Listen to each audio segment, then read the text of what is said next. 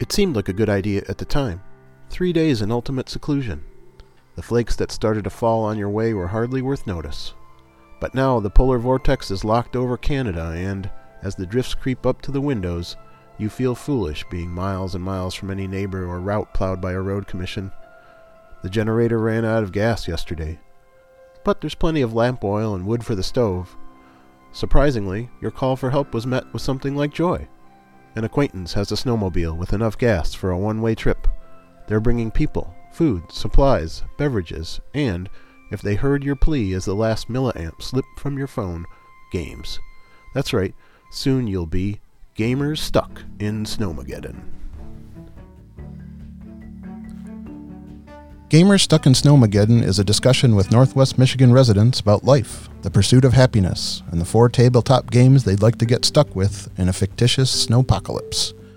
I'm your host, Jim Maratsky, and today we're joined by Abigail Frost. Abby, welcome to Snowmageddon. Hi. Great to have you here, that's for sure. So my first question always is, how difficult was it for you to choose the 4 games you picked, and what criteria did you use? It honestly wasn't that hard. I would say I've played a good number of board games, but I haven't played really that many. So it's just like, well, what games do I like to play the most? Super. That sounds like great criteria. So let me ask you also, the idea of this is that you'd be stuck someplace out in a cabin in the wilderness for a while or something like that. Would this be something that would appeal to you? Would you want to be out in the middle of nowhere for a while without contact to a lot of civilization? No, I'd want to be able to check YouTube and stuff. Okay. Totally makes sense. I hear you. So the first game that you'd like to bring is one that's come to Snowmageddon here many times so far.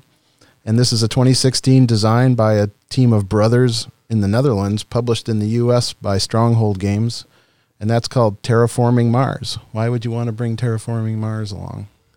It's a really fun game, and what I like about it is it's different every time. Typically you don't get the same company each time.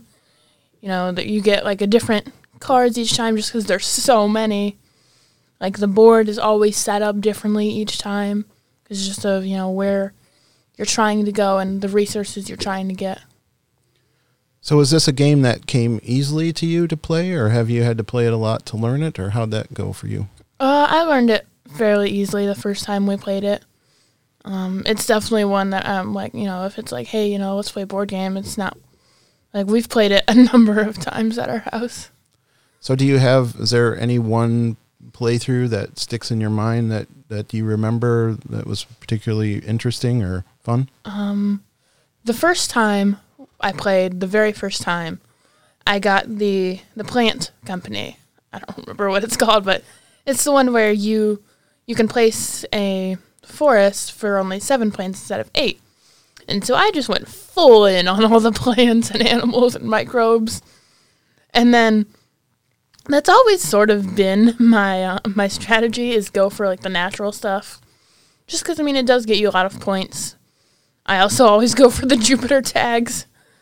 But there was this one game where we got the whole board covered. It was full of all the forests and the cities and the oceans.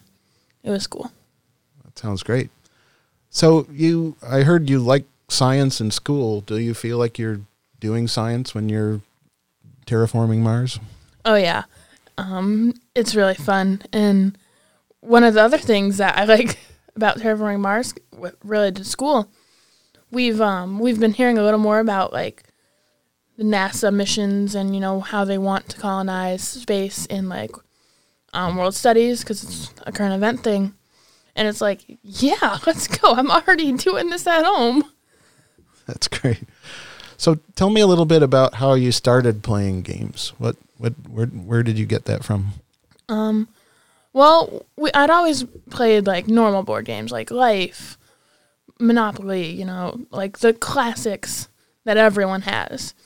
But it was Eric, who had started going to the board game group, who who introduced me to the bigger, heavier board games. Okay. And you just totally jumped right in on that. That was fine with you. Oh, yeah. Super. Okay, so you've lived a lot of places for someone your age. Yep. Could you tell us a little bit about what you liked at each of those places, and how does the other places you've been compare to Michigan? Sure. I was born in Germany. We moved before. I have no memory of living there. We moved before I was even 1. So I have no memory of Germany. Then we moved to Colorado. All I really remember about Colorado is going to my grandma's house a lot. I was still really little when we moved to Texas. I went there through the middle of kindergarten, and then we moved. And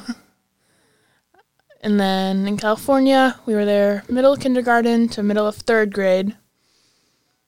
We went to Disneyland a couple times. We went to Universal because that was my birthday choices were, do you want to have a party or do you want to go to an amusement park? And I was like, amusement park, please. And then middle of 3rd grade, we moved to Virginia. We were there till like midsummer after that of that same year. And then 4th grade, I started school in Michigan. I remember this one in Virginia, and I mean, I guess in Texas too. There was a snow day if there was snow, basically. Like, we had maybe an inch of snow in Virginia, and they called a snow day.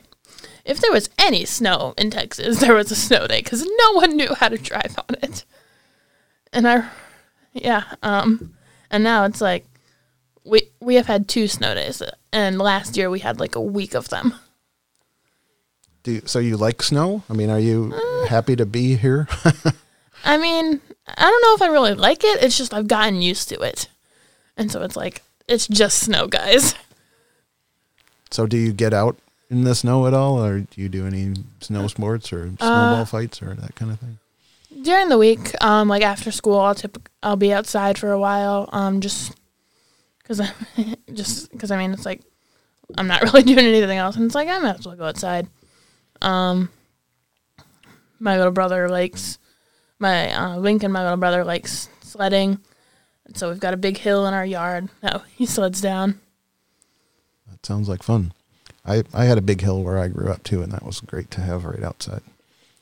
Okay, your second game first came out in 2001 and is designed and published by Steve Jackson. It has 1 million variants, and this is Munchkin. Why would you want this at Snowmageddon?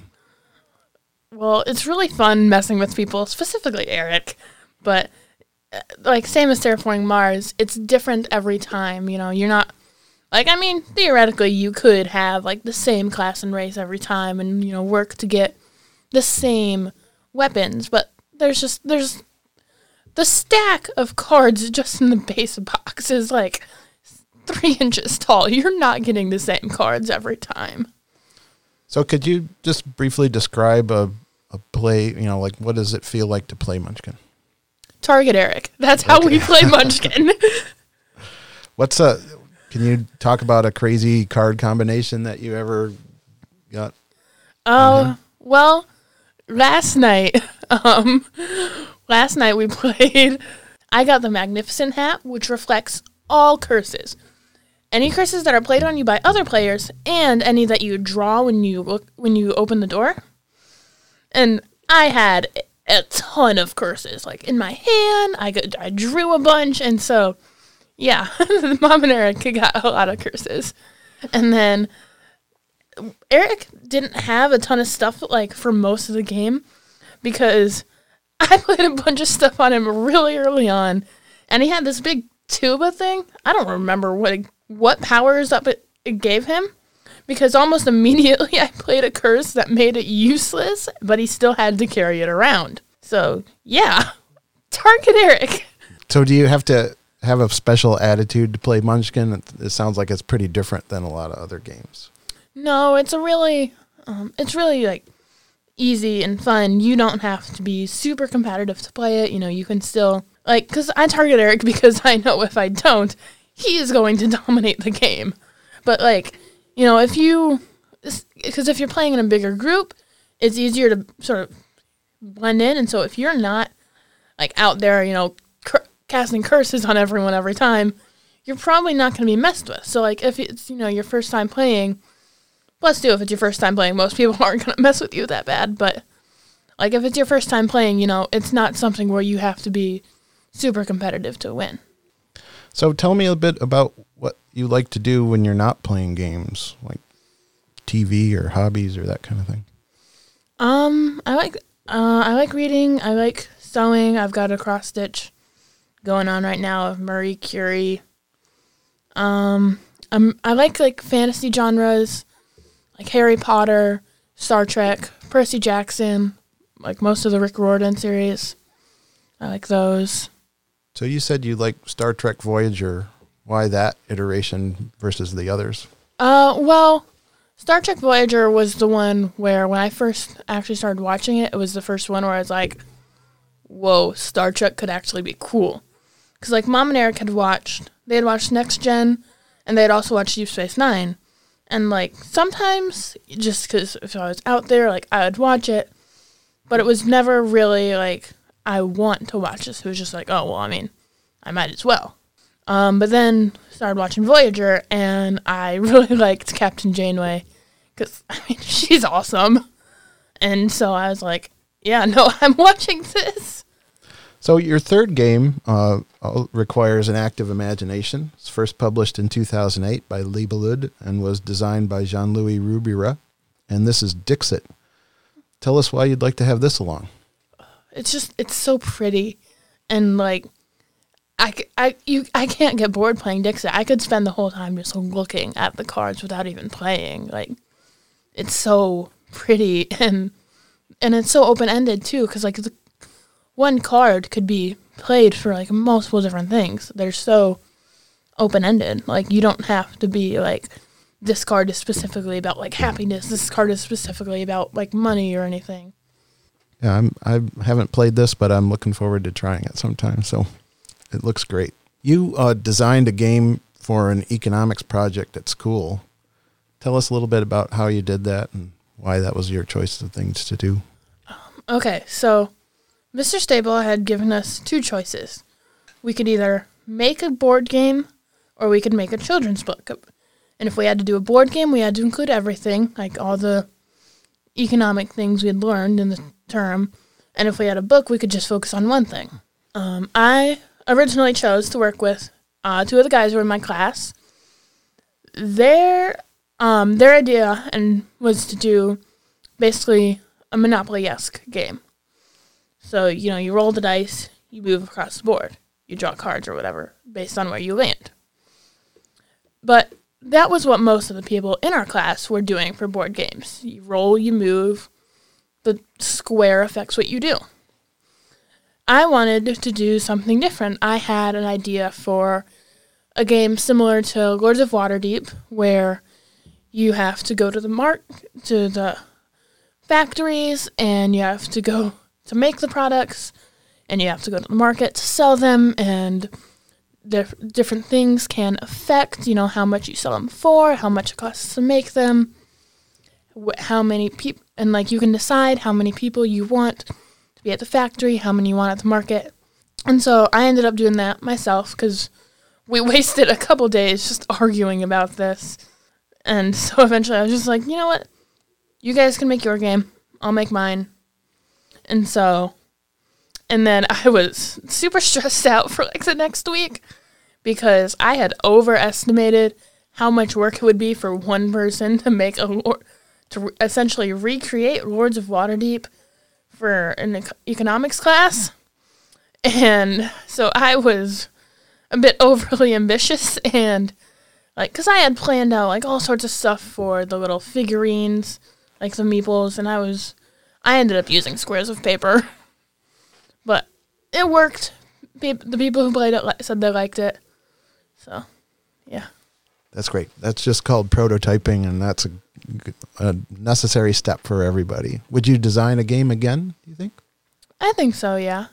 I had this one idea because in one of the series by Rick Riordan, Percy Jackson and the Olympians, there is a character, Nico. He plays a card game called Mythomagic. But the books never really go into detail about what the game really is. It describes hit points and attack points, and you can collect figurines of the different gods on the cards, because it's like based off of the Greek mythology. But we never see anyone play a game. We never really learn that much about the gameplay. We're told later on that there are expansions to it. But I think it would be cool to try to design a game like that. It sounds to me like something similar to like Magic the Gathering. Although I've never played that either. But I'm like, I see people like with the cards at school, and I'm like, I'm guessing it's something like that. Do you know anybody else your age that plays games like you do? Are folks interested in that sort of thing? Did you change anybody's mind with your project at school? The only person my age I know who really plays board games is Josiah. I teamed up with him once to play Terraforming Mars because I gave him Oreos, and so we worked together, and it was awesome. But no, I'll mention a board game, and none of my friends at school know what I'm talking about. And they're like, what are you talking about? Like, none of them have played Munchkin, none of them have played... They haven't even played Ticket to Ride, and I'm like, do you know this game? No. Do you know this game? No. And I'm like, they're good games. Come on, people. Well, it sounds like you got your work cut out for you there. Yeah. But I think the aspect of a team play, it sounds like a good idea as well. I think that would help people get into games more. Mm-hmm. Your last game is a tile laying game. It's came out in 2000. Designed by Klaus Jürgen Riede and published in the U.S. by Z-Man Games. You get a bird's eye view of a landscape you create because this is Carcassonne. Why do you want to bring Carcassonne along? Just because, just like the first two, it's different every time. You're not going to have the same city layout. You're not going to have the same roads layout. You're not going to draw the same tiles every time. It's going to look different. But at the same time, it's not like Terraforming Mars where... You know, you're building your strategy off of your company card, typically. But you can have the same strategy every time you play a game of Carcassonne. It's just the game is going to be different each time. So, is there anything you'd like to do next in gaming? Is there any games that you'd like to try out again sometime that you've heard about or anything like that? There was this one game we played last time I was at Board Games. It was called Scoville, where you're trying to build, like, different chili recipes by, like, planting peppers. I wouldn't mind playing that again. Kyle he has so many games. I would like to play most of them. It's just, like, there's just so many. It's like, where do you start? Yep, just not enough time to get at them, that's for sure. So my last formal question for you is the snowmobile that brought the games to you had to cross a river on its way, and as it hit the far bank, 3 of the games bounced out and were washed away down the river. So if you could only have one of the 4 games that you chose during Snowmageddon, what would that be? I don't know. Like, my first thought is Terraforming Mars, just because, like, that's a bigger game, and so it's going to take more time, and so you're not going to be like, we've played this, like, 10 times already. Like, you're gonna be like, oh, we've played this 5 times already. But at the same time, it's so big that it's like, you know, you got to take breaks. Like, you can't play, like, 3 games of Terraforming Mars all in a row. You're going to be mentally exhausted. And so, I think I would have to go with Munchkin. Just because it's so fun, and I like targeting people in Munchkin. Like, you can target people in Terraforming Mars, but it's harder because you can't do it when it's, like, their turn. You have to wait till it's your turn, and by then it's like, well, now I can't do that because you did that. But I'd say Munchkin. That sounds good. Well, Abby, thanks so much for being a part of this and being here today. Really appreciate you being here. Thanks. Thanks for having me. Sure.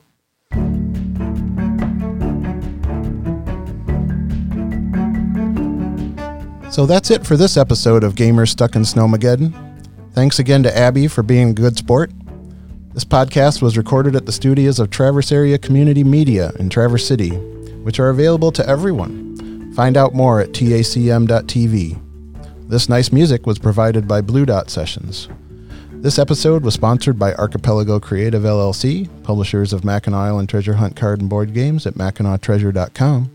Look for more episodes of this podcast at anchor.fm/GameInSnow or in your favorite podcast app.